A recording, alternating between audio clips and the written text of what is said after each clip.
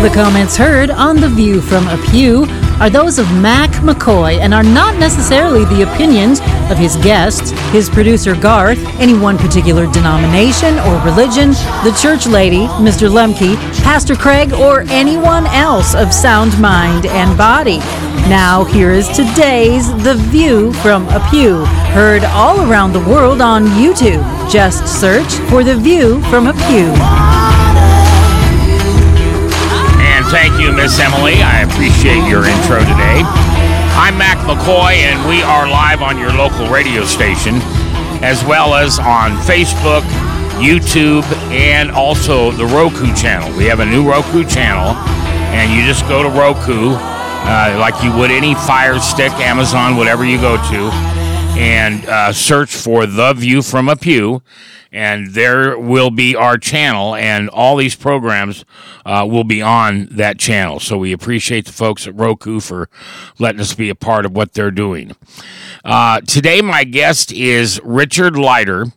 He is a pastor, not a pastor, he's a professor of law at the University of Nebraska.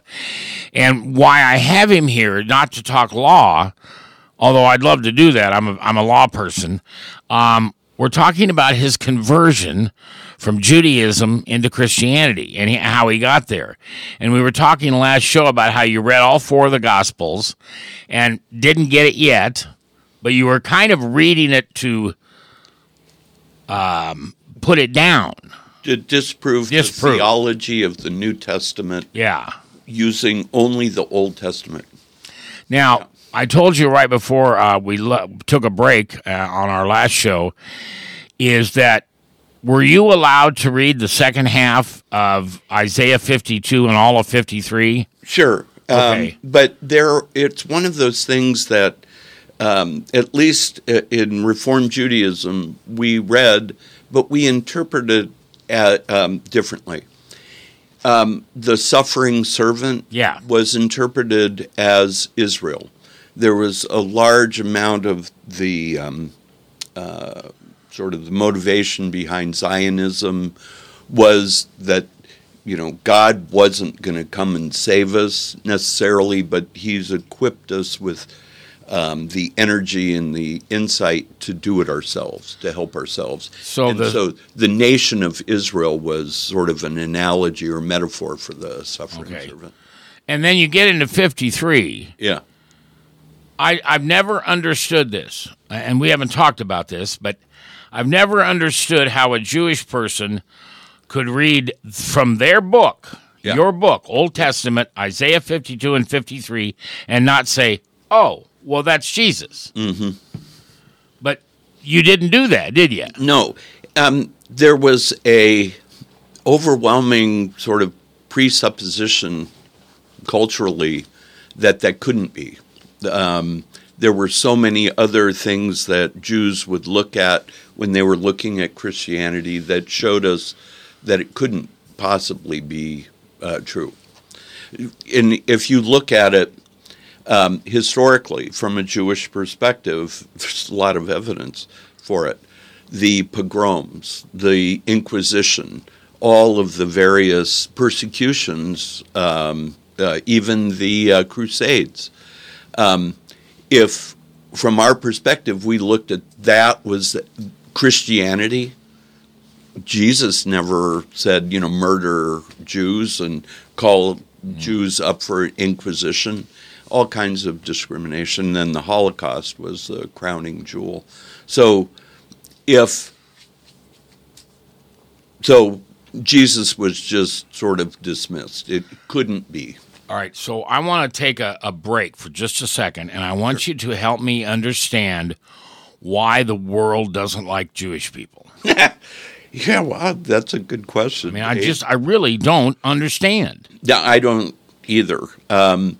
There's, I don't know. I'm at a loss as to explain why.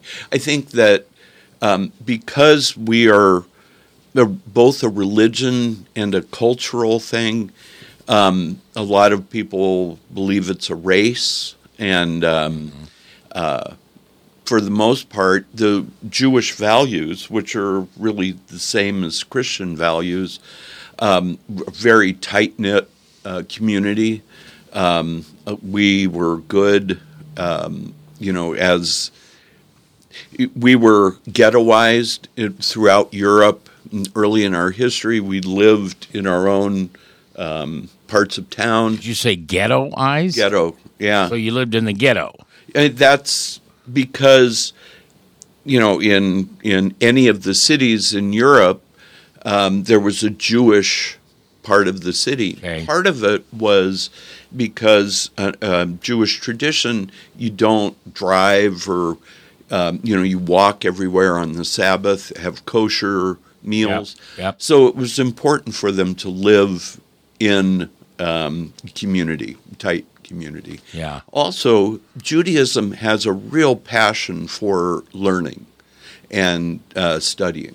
One of the greatest things that a Jew can do is study the Torah, the 5 books of Moses, and all of the prophets. We read the Bible constantly, and then there's a strong tradition of oral tradition, the Midrash and the Talmud. And none of those are really set in stone actual laws or rules.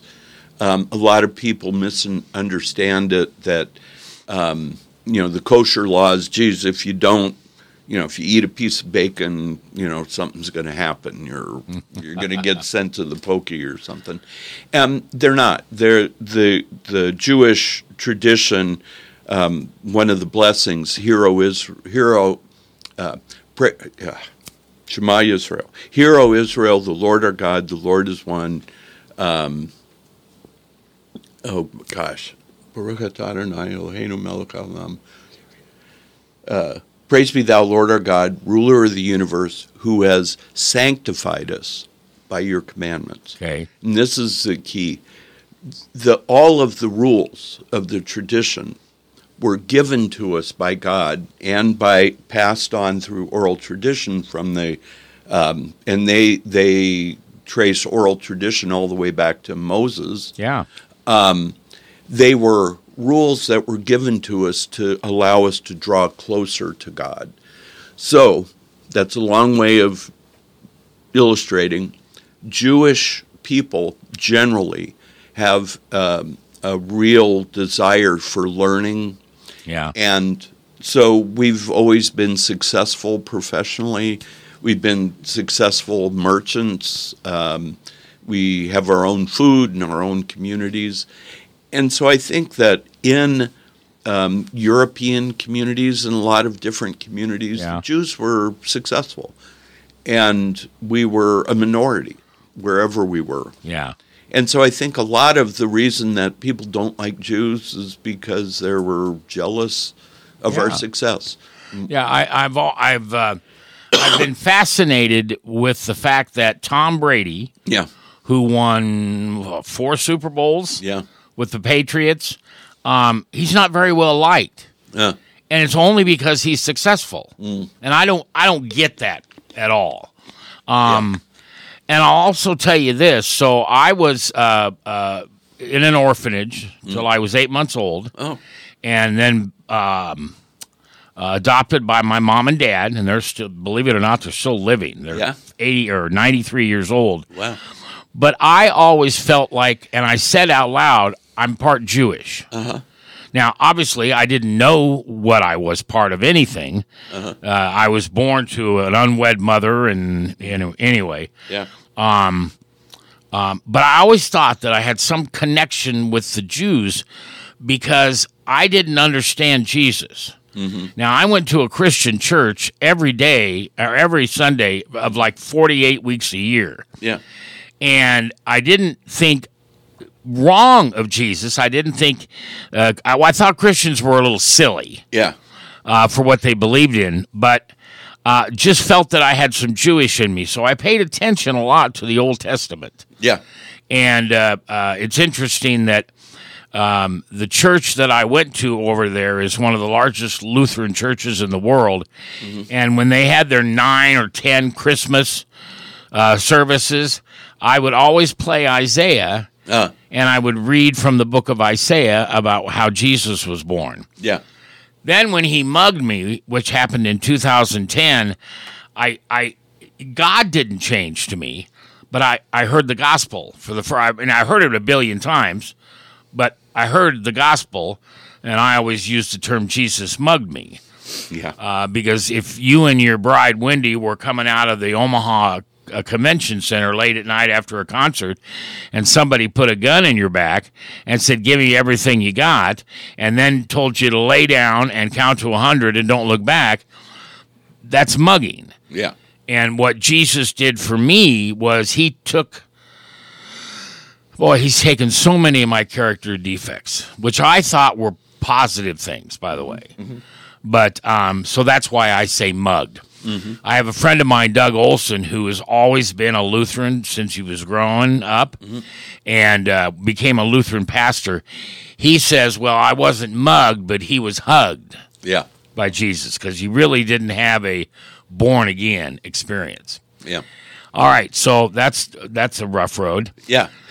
So you read Isaiah 52 and 53, but you weren't allowed to. I don't want to put words in your mouth, but you weren't allowed to believe in Jesus.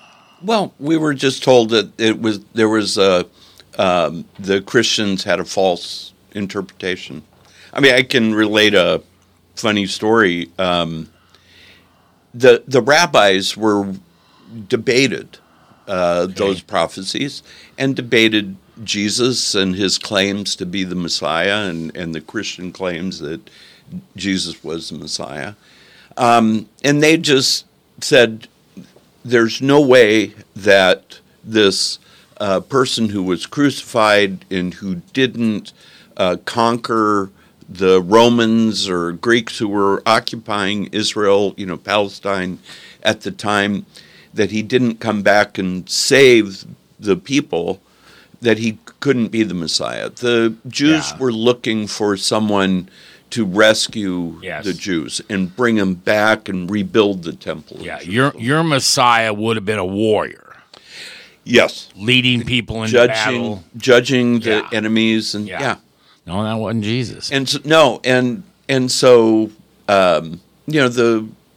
the rabbis and Jews over the centuries would sort of read Isaiah and read those prophecies and come up with different interpretations.